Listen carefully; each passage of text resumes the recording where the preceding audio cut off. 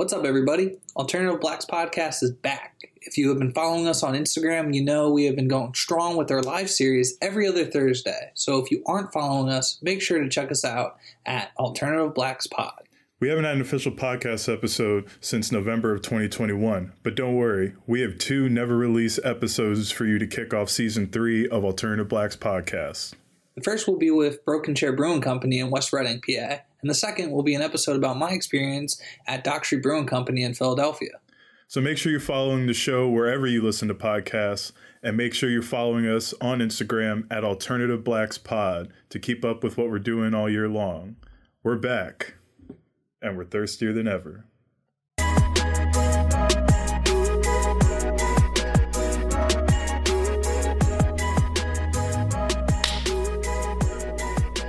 Just shanking up some audio.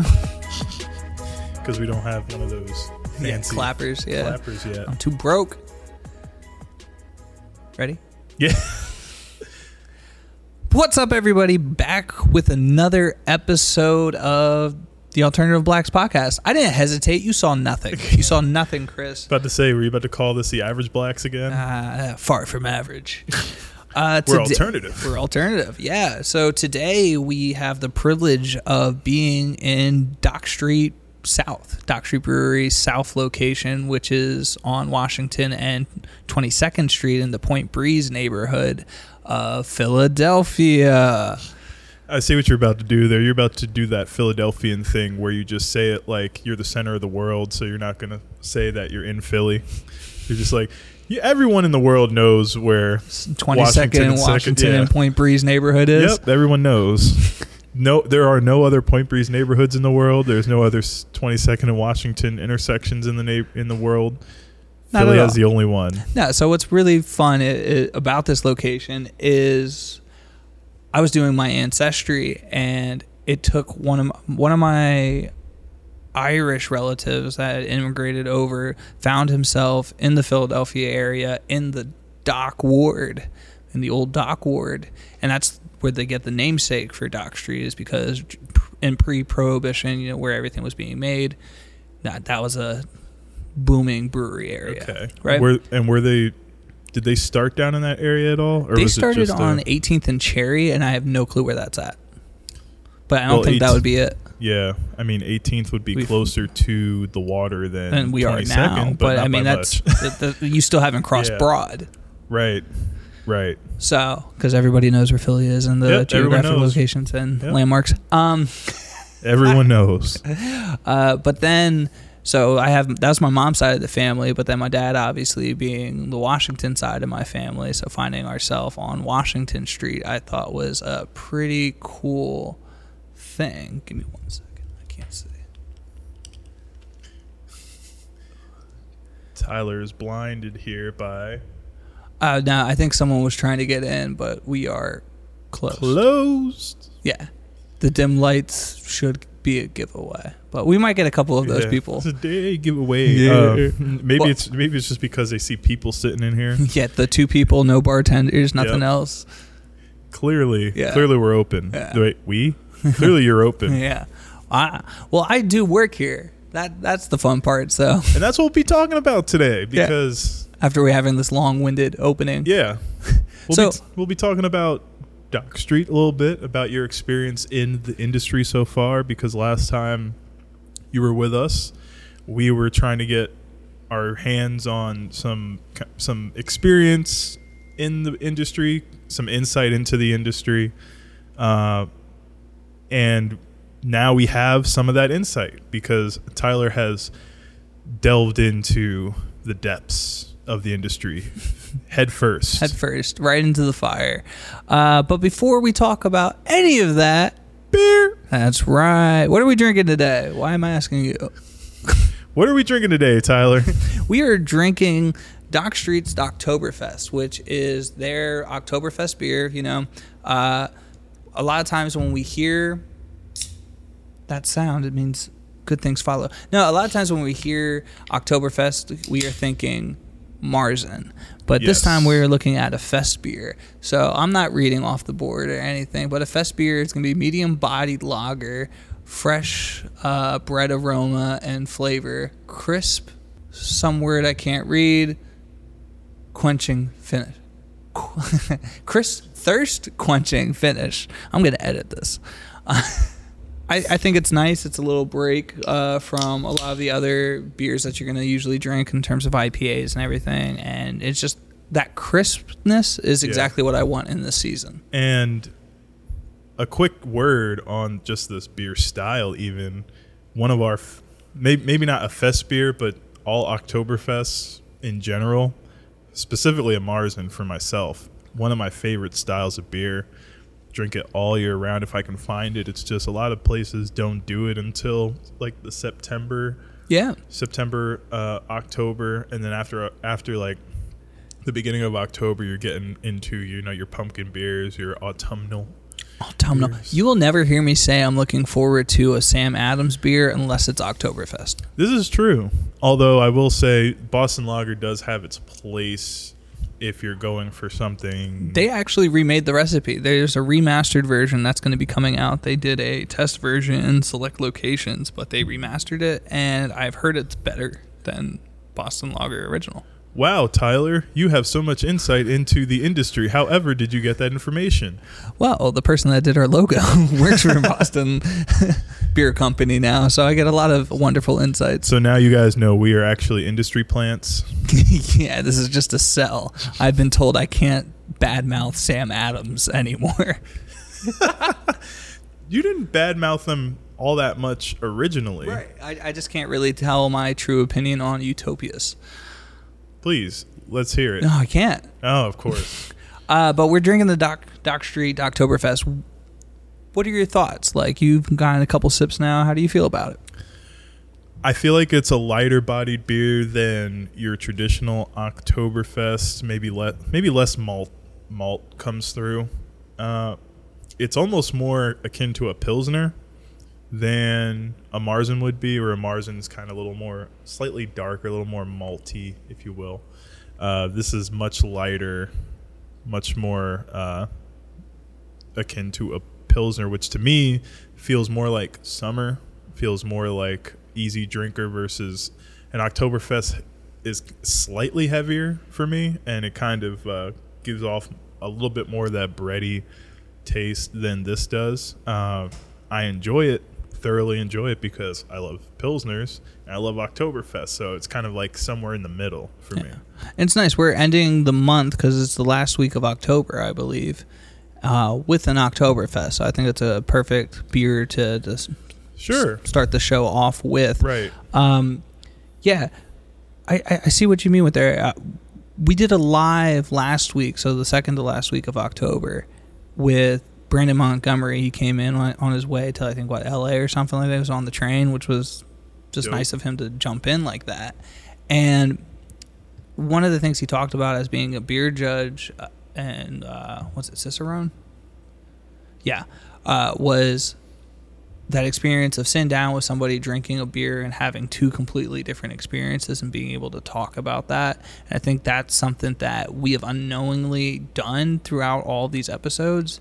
And it's been fun to go through that journey together. So I'm excited to be here. We can start talking about the history behind Dock Street and go from there. Because it opened up in 1985. Yeah, that's nuts to me, actually. So they like praise themselves as being one of Philly's, one of America's, but Philly's first craft beer. It's an all-grain brewery.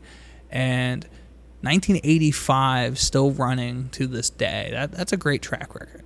It's a great track record, especially with the likes of Yards, which is another one of those breweries that's been around for forever.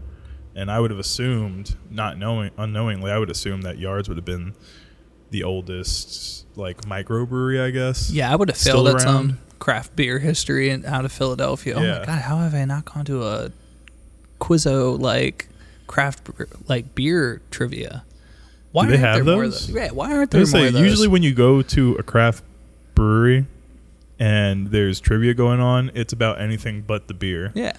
But I feel like there should be some beer related trivia sessions at a brewery. Maybe we can start in that. our brewery.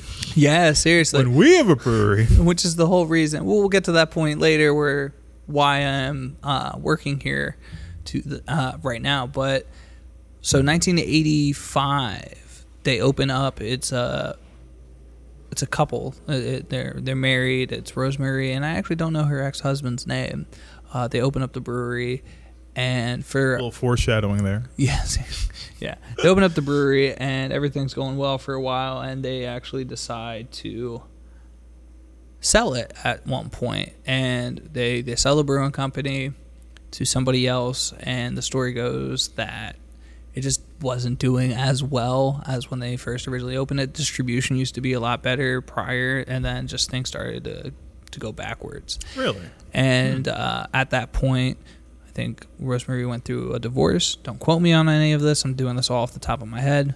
Went through a divorce, whatever, decided to buy back the company herself, and she got remarried. And she got remarried to an architect, and I think had a lot to do with what happened in terms of the space, because the space is fucking amazing. I love this place. It really is. But they open up. They get another location. Their original location was 18th and Cherry. Now their main location is in West Philly on Baltimore Ave, and their South Street location, or South Philly location, is what we have said earlier. Slightly north of South Street, right? Yes. But they were known to have some really experimental brains. Really experimental brains. Beers. Yes. They did a... well, it takes experimental brains to have experimental beers. That's right. They had a craft beer. They had a beer that was like a Walking Dead themed beer, but it had goat brains in it. Like actual? Yes.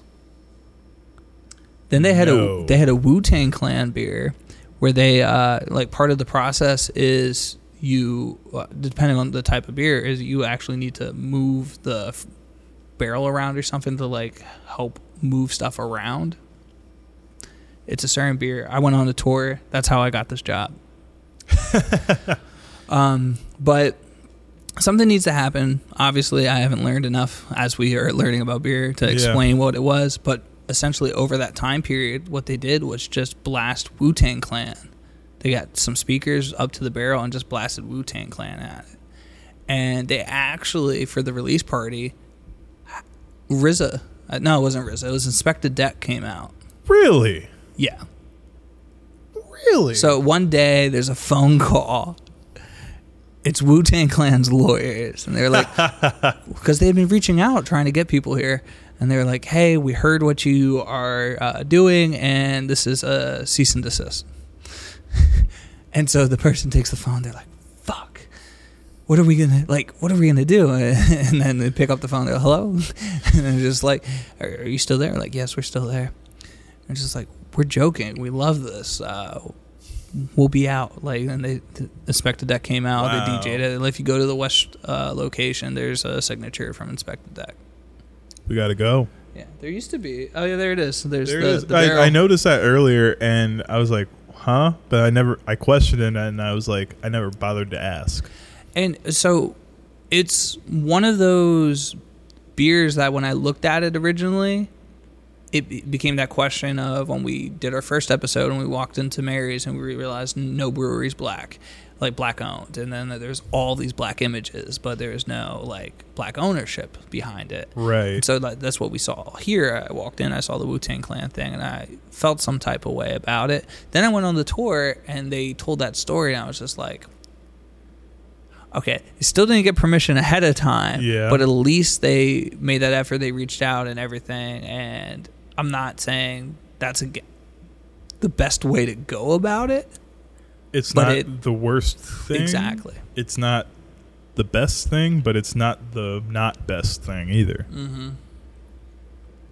So, they had some very experimental things happening here. I think when they reopened their mom was very much behind. The son, I think it was Sasha. He was brewing, doing some pizzas as well, and they moved away from that. They have a different brewer. But But that's to say as well, I'm sorry for everyone listening to this shit because I'm trying to do this all off the dome based off of like one or two like iterations of hearing this. Should have went on the tour longer. Yeah, seriously, we're not just going 10 different tours. But the owners never brewed. There's always somebody else brewing. So, and I think they were having, originally it wasn't brewed on site. Like someone else was doing the brewing and it was then distributed, and that's why they had a much larger reach. And then when the ownership changed, I think they started doing more in-house stuff. And then that's why distribution became a little harder. And then they just kept doing that when they got back. Okay. Don't quote me. Sounds legit to me. Yeah. Originally, we were supposed to have more people on the show. Hey, don't tell them the secret. They'll be here any moment. Yeah, exactly. Hello? Hello. That was really good. But it's still nice to be here having these conversations. We're looking to have more conversations with industry people. That was the whole point of me getting into the industry as well, to gain some experience and get some insight on what it's like to work at a brewery. Absolutely. So then, Tyler, how is it to work at a brewery? So I got in on the ground floor, essentially, which would be very low-level type of shit. I'm food running, grabbing glasses, bussing, this sort of thing. Yeah, bussing, bar back. Yeah, a lot of things, right? Which is fun. It's rewarding. I'm getting to know a lot about like the business end of things and how operations go from day to day. Seeing how management manages. How do they manage to manage? Yeah, exactly. And it's also interesting to see not how much free beer is given out. I'm not going to say they're like we're giving away free beer here, but that's always been something of interest, especially when you're selling something. I agree. You go to a brewery, they give you a free beer every once in a while, right? I definitely agree with that. I've thought about it too. It's like, okay, how does that happen? Is it more of a, we're selling it at this price, we're making this amount of profit on it. Is it something where we go, as long as it's within a certain amount of margin, we're okay? Is it, what does that look like? Because you think about, food, like with food, like food costs, and you're giving away free food, or you're losing food somewhere, how much is that going to affect your bottom line to give people, say, like a shift meal? Yeah. Or something of that nature. Right. And that's, of course, my like adjacent experience to like how a restaurant works in terms of, does this restaurant allow you to have a shift meal? Is it one you have to pay for? Or is it, like for a lot of times with a smaller business, it's like, okay, you can have the certain things are free, but if you want to pay, say, for meat, you have to pay for the meat for the dish, or you have to pay for the meat of the dish, so it's at a discounted cost. But I've seen that where it's it's just much smaller business where you're already struggling to hit that bottom line. You're still trying to get your workers a meal, but you can't afford like meat prices or something like that, so they do it that way. And I always kind of wondered, with beer, how does that work? Something like that, right? And so as far as I have seen, the bookkeeper hasn't like said anything to ownership or management yet, to a point where they're coming in and just like, all right, guys, we got to tone this down a little bit here, right? So these taps are flowing a little free right now. Yeah.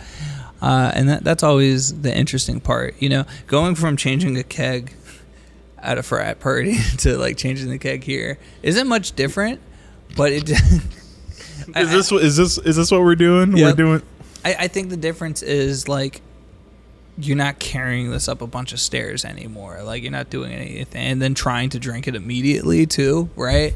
Where like as soon as you put it on and like all the stupid stuff that used to happen to kegs when you were in college that was happening. Oh yeah, totally. I was expecting that like one or two times when I went to like change the kegs here.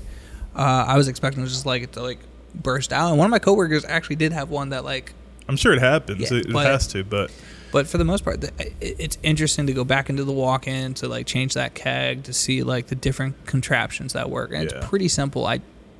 But once again, this is how it's supposed to be taken care of.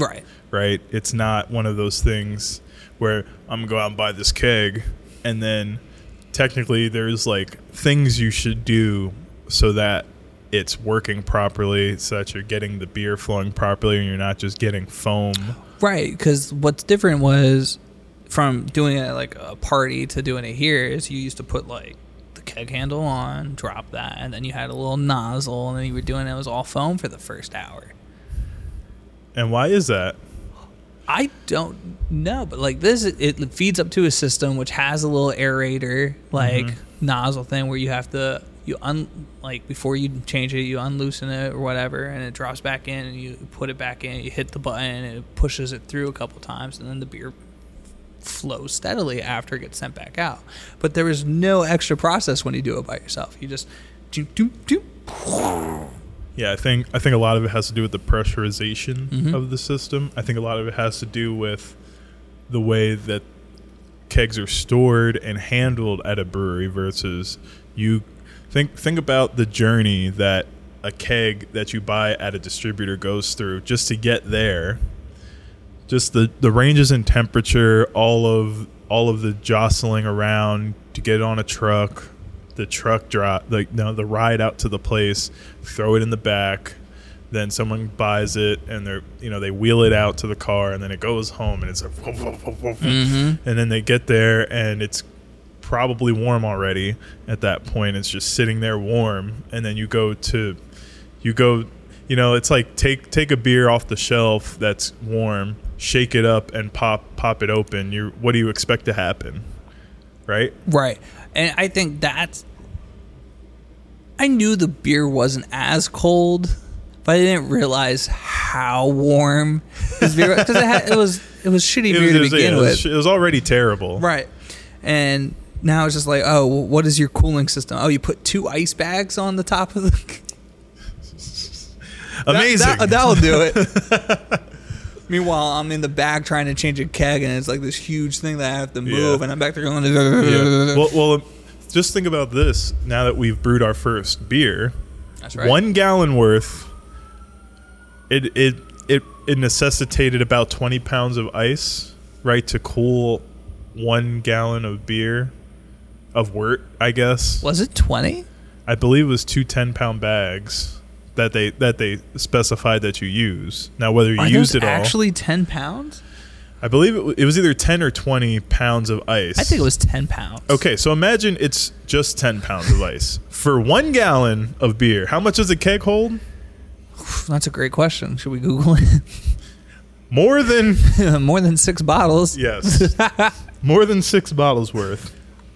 Bottles worth. like That's a good name. Jesus Shuttlesworth. Yeah, let's make He Got Game, but it's He Got Grain, and it's about beer, and we'll have Jesus Bottlesworth. Jesus Bottlesworth. Jesus Bottlesworth.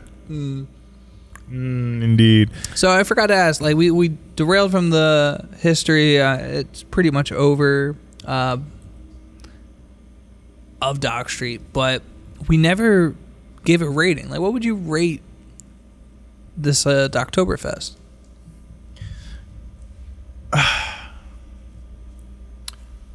What would I rate this? Ooh, this is tough. I think I might go a 3.75 to a 4 for myself. Maybe it's just me.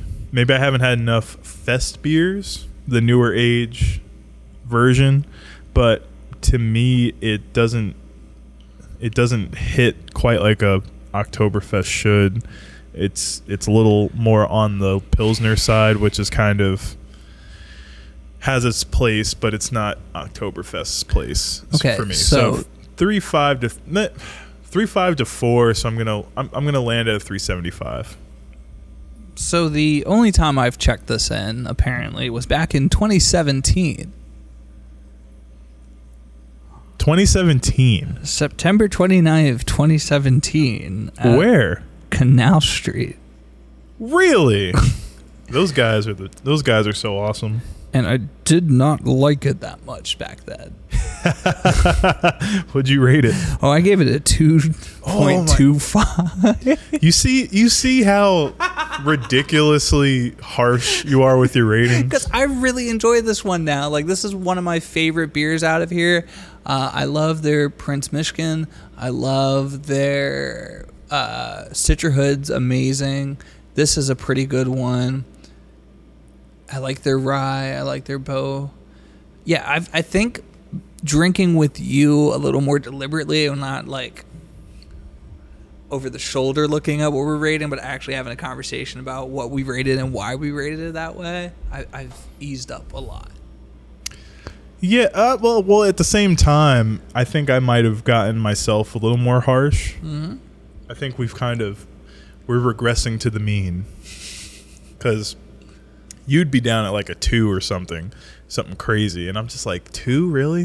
But when we think about it, it's just like, okay, like, what is your barometer for average? And my barometer for average is higher than yours. So I'm going to rate beers higher than yours naturally because I'm thinking, oh, if this is average, I'm here at a high 3 to a 4, meaning this beer's pretty damn good. I'd go back to it. Right. And you're more like, well, 3.5 or 2.5 is technically halfway, so that should be average, right? It's kind of how you. That's how I used to do it. So like, about it, but it's like this was a little below average at first. Apparently, it's kind of crazy to rate a beer like. Say you didn't like it. It's like, this beer is slightly below average. It's not my favorite. It's not horrible. And you go on and you give it a 2 out of 5. I am so happy. I'm so happy that like we're able to do it in these like quarter increments. And that's what we used to not be. Because I was at Felino Estate doing a wine tasting, and they have that little scorecard. It's all based off of 5s, and yeah. I had based something off of like a 2. Like I was like, okay, this is a 2. And then I had something that I gave it a 3. And then I had something that I didn't hate, but I liked it less than that one. I was like, well, I have to give this a 2. Yeah, exactly. So yeah, it is nice to have the quarter increments because then you can really start to differentiate. But originally it was just the half increments, and even that sometimes is kind of like, that's a lot. Right. So we're at Dock Street. Because I've been able to like work here, get to know a little bit at least about this like South Street location, see how things run. What questions? Because we've never really had too much conversation about working here. Yeah. I think the first question is pretty much, what does the workforce look like? All right, so this is the interesting, like front of house. I'm thinking like bartender, like anyone that's gonna check you in, like take your order, all of that kind of stuff. Light went on in the kitchen. Ooh, is someone here? I know. Shh, be quiet. Hello. Hey, what are you guys doing here? Drinking. Yeah, seriously. That's not quite as diverse yet. There are some racially ambiguous people. I don't go into that questioning a lot of like, hey, like, what are you? You don't look fully white. You're a little tan. What are you, Italian? I'm not gonna do. I hope they're listening to this too. I'm like, yeah. Tyler, what the fuck are you talking about? I will say the best representation that I see here is women. Like, and okay. It's a woman-owned brewing company, which is awesome because that's part of when we talk about underrepresented individuals within the space. That's definitely one, and I think that's where they do really like what they do really well is having a lot of like managers are women, ownership's women, a lot of the like upper management team all women. So like I think that's pretty cool. When I see like those big meetings happening here, it's just like maybe a guy or two, and then everybody else is a woman. I'm just like, this is awesome. That's positive. Yeah, kitchen staff, like pizza. The pizza guys. Again, not sure there is a language barrier there, but usually Latinx. I'm believing Mexican. just from different like words that I've heard used, just based off of like what, we went to like Reading, so like what we used to hear in the hallways based off of different slang that everybody had. I'm trying to think if there's anybody else that's black. Like there's PJ, who basically does everything in the back. He's dope. He's black, but I don't know if there's anybody else. There used to be a bartender, I think that was black. I'm pretty sure every time I see PJ, every time I see a black person, I think it's been PJ. But on the other hand of that, there is a real good diversity of people coming in. Like, I will say there aren't many days here that like I don't at least see a like handful of like black people come in, which is cool. Like I like that. Definitely like one of those different interactions as I'm running around like bussing things where I'll get that like head nod of like acknowledgement, even if I don't ever see their table. Like one of the first times I see them, I get that like little nod, which is cool. And that's like that experience that we talk about a lot of times. Like what does it feel like to walk in and actually be seen, but not be like eyeball. Yeah, exactly. What are they doing there, right? So that's been cool. I like. There's been some Jehovah's Witnesses that have like been in here, which I thought that was really cool. Like the old like black auntie, like, and had like some really cool conversation with them because she was coming in the door. I was having good conversation with them anyway, but they were coming in the door, and she was, I got to talk to them. The last bartender, she poured it. There was no head. Like there was no foam. This has foam. I'm looking at it. It's like a good amount of foam. Like not a milk pour. I mean, it's the perfect amount. And I'm just like, no, like that's a good sign. Like that's a good pour. Like that's good. It's gonna be a slightly different flavor, but it's the flavor that you like are supposed to experience in your beer, and it should last about the amount of time that it's been in there. So. You don't have to go in and say anything, but it was cool to have that exchange and that experience and having that knowledge to share with someone who didn't obviously have that knowledge about beer because they were. And how was that experience? Was it a good conversation? Yeah, because they trusted me. Like I think that's also the difference of like if they would have went up to the bar and said that. Yeah. I don't know what that trust level would have looked like. But I was out there having those conversations with them, sitting down, talking, and like getting to know that they are Hennessy drinkers, What?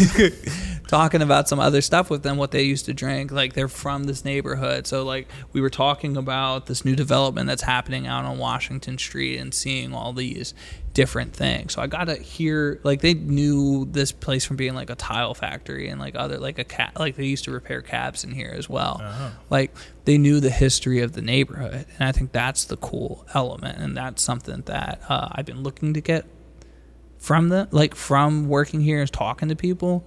But there aren't many people that hear, oh yeah, I've been here for 20 years, Right.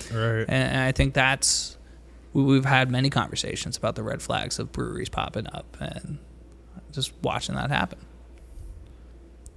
Watching that, no, I don't know. I was trying to, I was trying.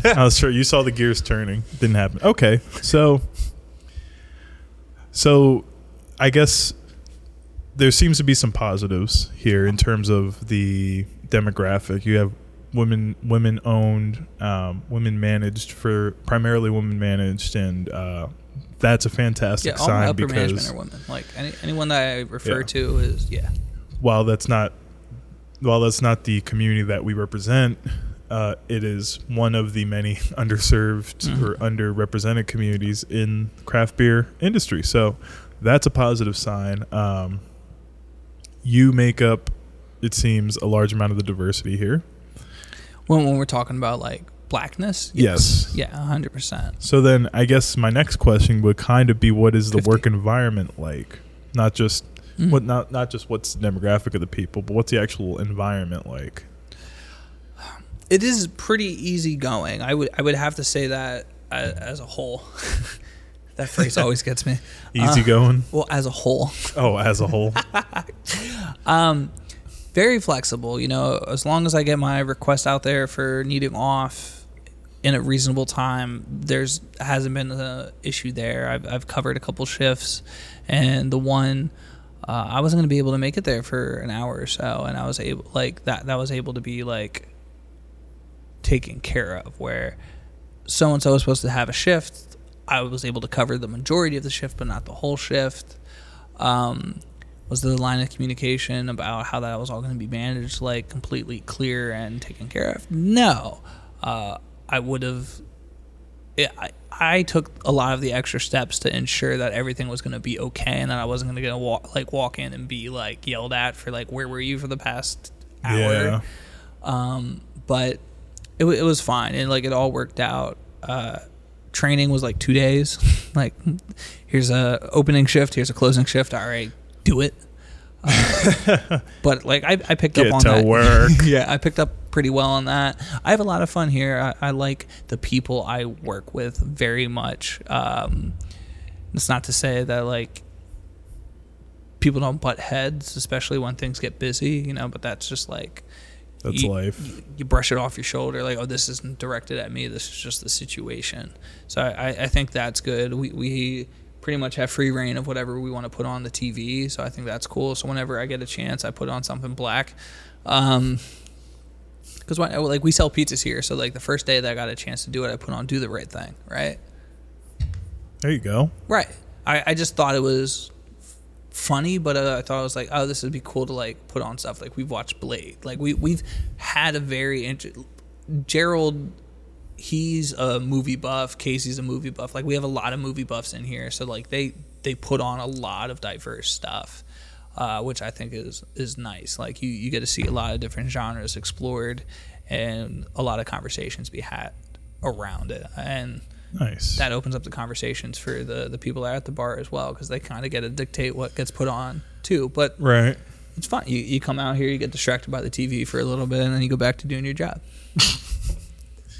Okay, so I guess my next question then would be, you've worked in this brewery now for, has it been 2 months already? It feels like it. What is one thing that you would say is most surprising about what you've seen so far? Ooh, that's a great question. It's fun to be on this side of the table right now, being interviewed essentially. Wow, what is the most surprising? Gotcha. Yeah.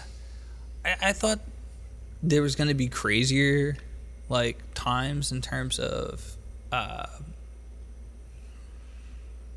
volume sometimes. I thought I was just going to like die after my first shift. Like I thought I wasn't going to be able to handle it. Just like unmanageable amounts of business, like in rushes, like right. And I thought it was going to be so 2 hours. Yeah, I thought it was going to be so inexperienced. It's just like get out of here. But everyone's been really warm and open, like welcoming. Some people don't like beer, like that's been funny, like to see and witness. People who work here. Yeah. It's just like I think there's a lot of things that because of wanting to own a brewery and coming into this knowing I want to own a brewery, like I am picking up on like, ooh, like as being this level of a worker, like how do I like being managed? We had this conversation off mic, and we compared it to parenting. And, your parents are giving a version of how they were raised, but they're taking the things they like and using those, and the things that they didn't like and changing that. And I think that's what I am experiencing in the present. Okay, so you obviously you're experiencing the front of the house right now more so. Have you been able to get a sneak peek of the actual brewing process? I went on that tour. Yeah. Other than going back and looking at, ooh, there's big shiny vats back here. Exactly. Not as much. One of the bartenders helps with canning from time to time, and so he's had a lot more conversations with them about the different processes. And the brewer sometimes will sit at the bar and talk with us through the different beers. So that's usually like that's very informative, and he actually had a chance to sample the beer that I made and talk me through what I was experiencing. Okay, so then what did he think of our beer? Or your beer, I guess, because we've had our beers now, and they're slightly different. They're slightly different, and he was able to identify some different things based off of just like it opened up, and it was like, okay, at least it's carbonated, right? And I even think about I was like, oh, this is a nice sound, but I didn't think about oh, things could have been very wrong if I never heard anything. I didn't even it didn't dawn on me. Which is funny because for me, I was terrified that when I opened up my first beer that it was gonna just you open up and it goes and that's it, right? I was like, shit. But no, that first sound of that pressure relief, I'm like, okay, cool, something's going on here. We at least got that taken care of. Yeah. Then it was like it was a little more clear than it looks now when we had it today. So he was like, it's a clean beer. There's nothing sitting in it. All that little trub at the bottom didn't get into the different batches. And I thought that was going to be the thing for me. I was really concerned I was just going to have a bunch of shit. Yeah, and what was nice about the fermenter that we have is obviously the spigot is up high enough on, which I thought was glass. I'm looking at this presumptuously this is a fucking design flaw. How am I going to get all the beer out of here? It's like, oh yeah, you don't want to pull everything out of your beer. Yeah. It was just interesting to watch, just being a more seasoned beer consumer, just talk about it definitely seems like this is probably a 2-row versus 6-row, the malts and all the different and just being able to identify that stuff. And the questions that were asked weren't things that I knew were things I could have known, but I just didn't know what information to retain. You didn't know that you needed to know some things, right? And I think looking at those labels that they shipped with it, which we didn't utilize, you're right, was just all that information would have been on here if we would have utilized it the right way. But I think I might get Amy to make a different version so our branding's on it. Oh yeah, and also I think another thing about that would be we've done a batch. It was a pre-made recipe kit, right? And we're going to do that at least the first couple times, at least the first 3, 4, maybe 5 times, or maybe even for each distinct style that we try, do a recipe kit first. Mm-hmm.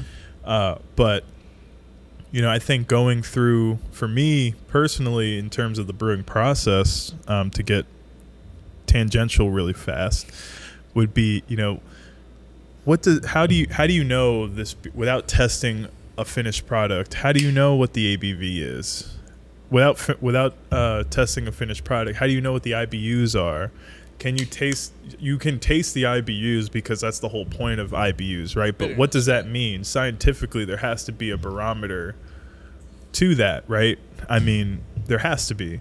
Yeah, and I think that's something as we continue on, it's going to be what we're able to start identifying. Absolutely. We're going to be able to be all right, this, maybe we'll get better at doing it with other beers, but we know now, okay, this is supposed to be brewed at a 95 IBU. This is supposed to be more bitter, right? Right.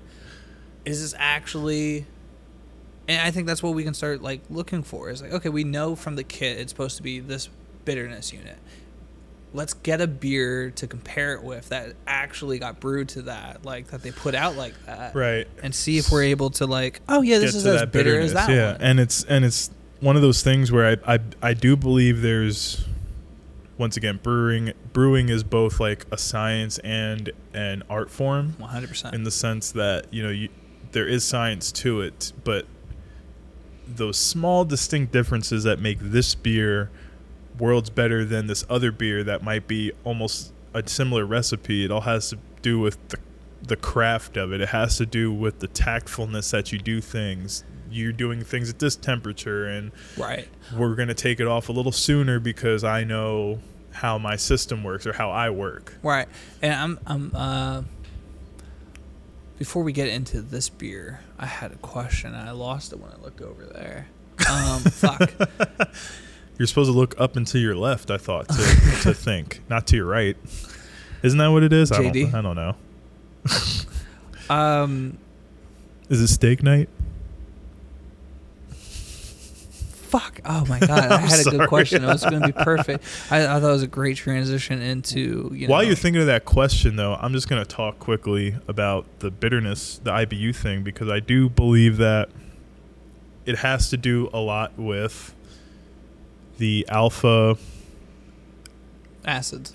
Yes. So I know the alpha acids are all some. Are we talking hops about that have, this because it's alpha? Continue. So the alpha acids, right? The higher the alpha acid, the more bitter the beer is going to be. So if you have a hop that's high in alpha, then you would have a bitter. So that's what you would use as your bittering hops. Those are the ones you put in early as your bittering drop. Those cook, and as they cook, those acids are released and create the bitter. Right. And then versus later on you put the in beta, like aromas. Yeah, the beta is going to be your aroma. And you put that in at the end so that you get more of the beta out of it versus the alpha out of it, because those betas break down quickly. The alpha doesn't. So, and then you have your noble hops, which can do both. So noble of them. Yeah, so noble of them. But I believe from my limited thought process, people that know are going to be like, well, yeah, duh, or no, that's completely wrong. Right. But I'm like, well, okay, so, I want to put this amount of hops in to get this IBU. This amount of grams of hops at this alpha acid will get me this many IBUs. I believe that's kind of how it works. Okay. And I put it in here at this point in the boil. That will get me all of these IBUs. That could be it. We'll find out as we do more research. Seriously. So as we're opening up Man Full of Trouble, which is going to be their porter. Well, that was badass, actually. Right? It's going to be their porter. I think it was the science and the art behind it conversation that was being had. I think what's been fun about having the conversation about our experiences with it is even being able to see now, without ever having been in the same place while it's happening, where our strengths and weaknesses might lie. Because I think through our text, having conversations about what do we need next, everything, I think you have that understood a lot better than I do, and I'm just pulling the trigger before I need to pull a trigger on something. I'm like, I got a 5-gallon carboy, and I was like, well, we might need a 7-gallon, and I'm just like, well, what do I do with this? I have the 5-gallon. It'll work. It'll be fine. Right. Everything's fine. But when we were talking about how we boiled the grains, when we were creating our wort, right? I think this is the art element of it, where it's just I think instinctively mine were less cooked than yours, right? And that created a little bit of a different flavor. I think once again we discussed that our beers were different, and I believe the big difference for us was I forgot hops. You forgot hops because you were being artistic, and Did you just call me autistic? Art. Art thou autistic? Art thou autistic?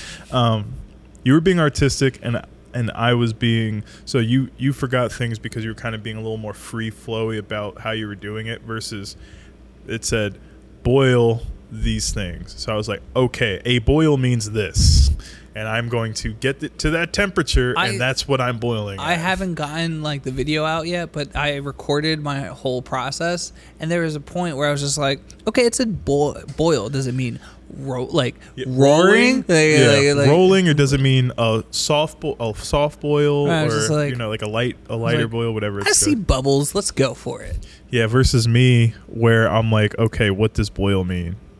Okay, boil must mean rolling boil because that's an actual boil by definition. Therefore, I am going to wait until there's literal action going on everywhere on the surface. It's not just it's not just slightly moving. It's got to be a violent boil. So it turns out that all of my ingredients got cooked out far more than yours.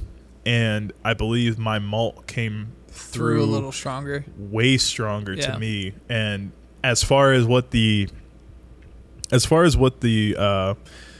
beer was supposed to be, it was supposed to be a session IPA, which is on the lighter side. And I looked up session because I never thought to think, well, what does session IPA really mean?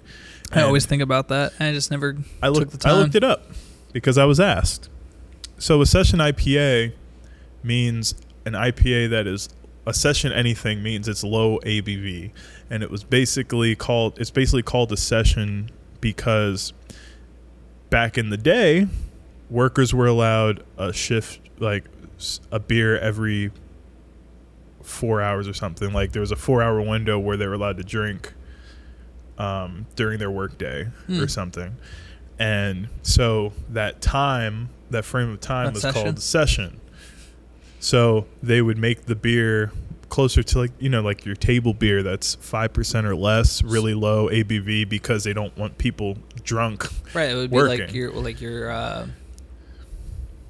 like your farmhouse sessions, because right. The so reason that's you had the farmhouse is because like you were using like some of the stuff that was happening there as well, and that's why you get those earthier stuff. But this beer would be specifically, if it's session, it's just a beer specifically brewed to be who are less you ABV. Talking to? I don't know. I'm just like you look this way. And we're like, I don't know. Yeah. I don't know. It's like the opposite of breaking the fourth wall. I'm just like going completely AWOL. Broke the first one. I broke the first wall. You broke the AWOL. I broke the AWOL.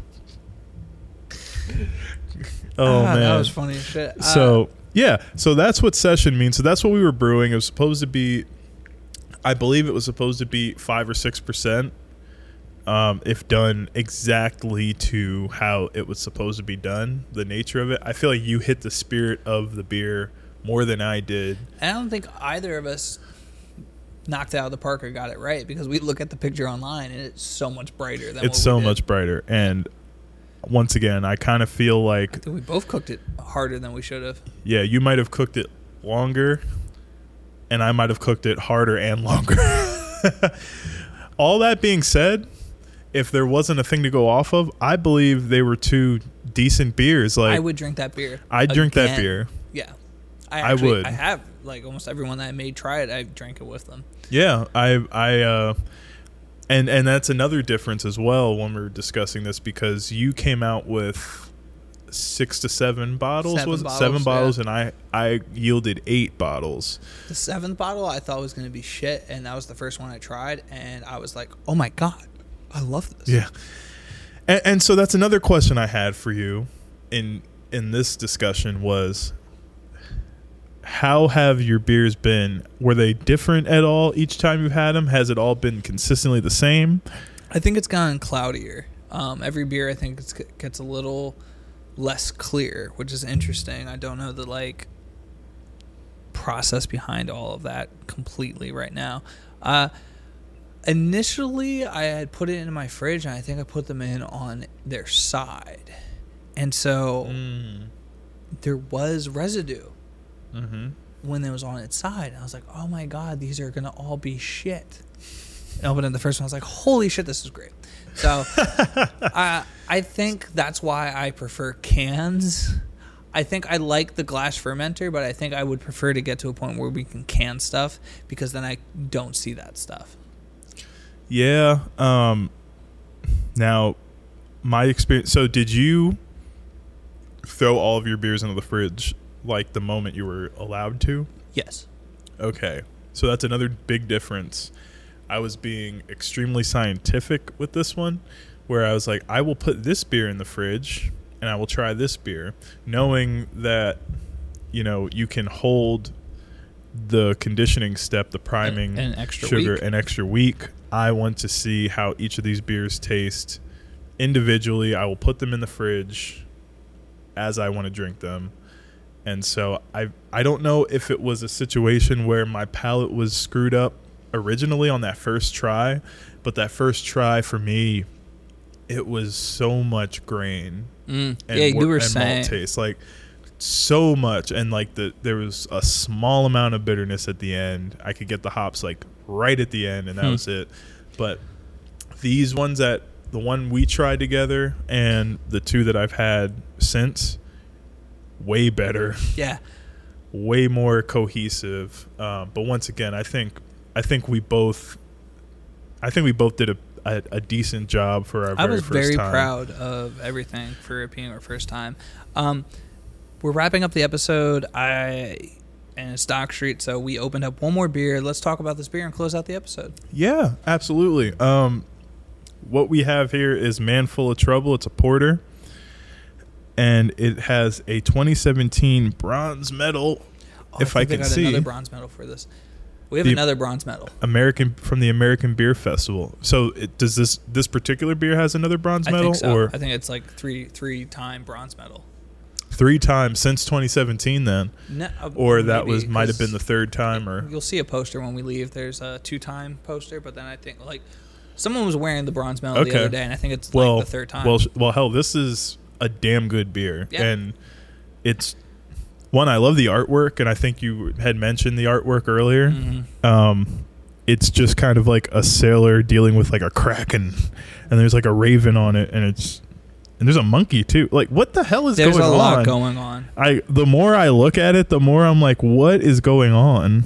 This is why I don't go out to sea. Yeah, seriously. Because he's not even far from sea. There's a lighthouse right seriously. there. There's.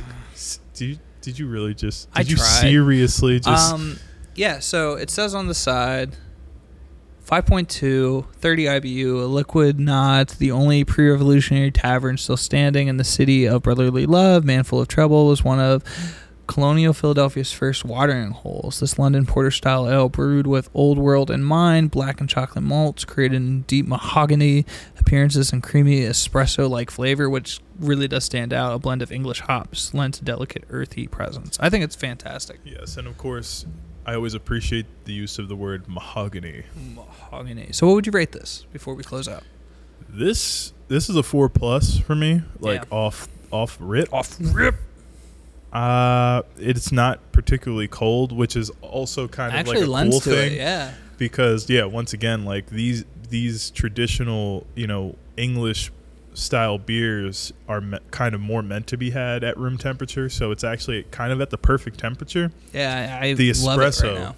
The espresso, like beautiful. All about the roastiness of the hop, the hops. The malt, because there are hops in it, though. Yes, but obviously, and it's one of those things where I used to be super seasonal, and I can only have a porter in the wintertime, and I can only have an IPA. IPAs in general all year round, but certain types of IPAs, summer. Wheat beers, summer thing. I would never want anything like that when it was cold. So things of that nature. And I'm not that anymore, but every time I have one, it kind of brings me back. It reminds me of a time of year. Yeah. Especially when it's a good beer. And that's what this one does for me, excuse me. That's what this one does for me. And I think good styles kind of bring me back to a particular time of the year. And this one kind of just, I feel like I'm sitting in a room in like the winter time. I imagine being at like Hidden River and just like in that like den area where it's cozy. It's cozy, and we somehow are never there when it's warm. It's always when it's freezing, getting cold. I will have to say this about this beer: I've never had it at this temperature. Doesn't it help? When it's cold, I'm not as like enthusiastic about it, and I think maybe my issue with porters has been having them while cold. Yeah, you might need to be one of those guys that just has room temp porters, room temp stouts. Mm-hmm. Stouts have been better, but the porters have always been like not my cup of tea. Because it's not tea. Yeah, it's actually beer. Yeah, unless it was poured out at the Boston Tea Party. But we're in Philly, the center of the world. That's fucking right. I think it even says Center City on here somewhere too. No, maybe you're right. Maybe that's something you should. Maybe that's something you should explore more. I think I'm definitely gonna experiment.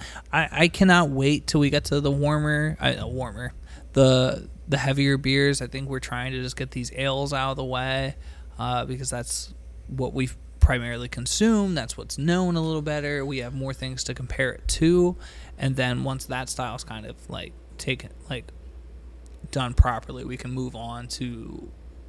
I'm not even sure if it's trickier beers. It's just not as widely explored. Yeah.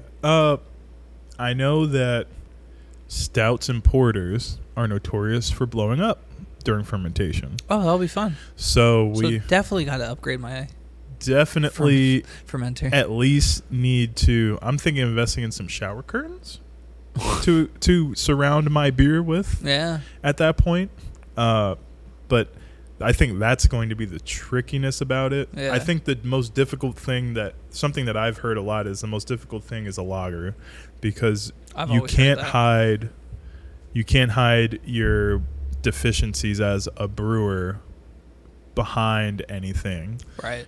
A lager is going to be like the clearest. If you can make a great lager, you can make a great anything. So that might be the last thing we try after we kind of get our feet under us with brewing, is to try to make a lager. And I think if we can nail a lager, our own recipe, after we do all of this, if we can nail that, I think we're golden. We can nail anything. Yeah, I completely agree. I think this was a great episode. I hope everybody that's listening agrees. If you do, make sure that you rate our show on Apple Podcasts and follow us wherever you listen to podcasts at. Yes, and if you don't tell us. Go screw off. No, I'm just kidding. Please tell us. What you think. Yeah, we'll always take that feedback and move on with it. But you know what? Until next time. Peace.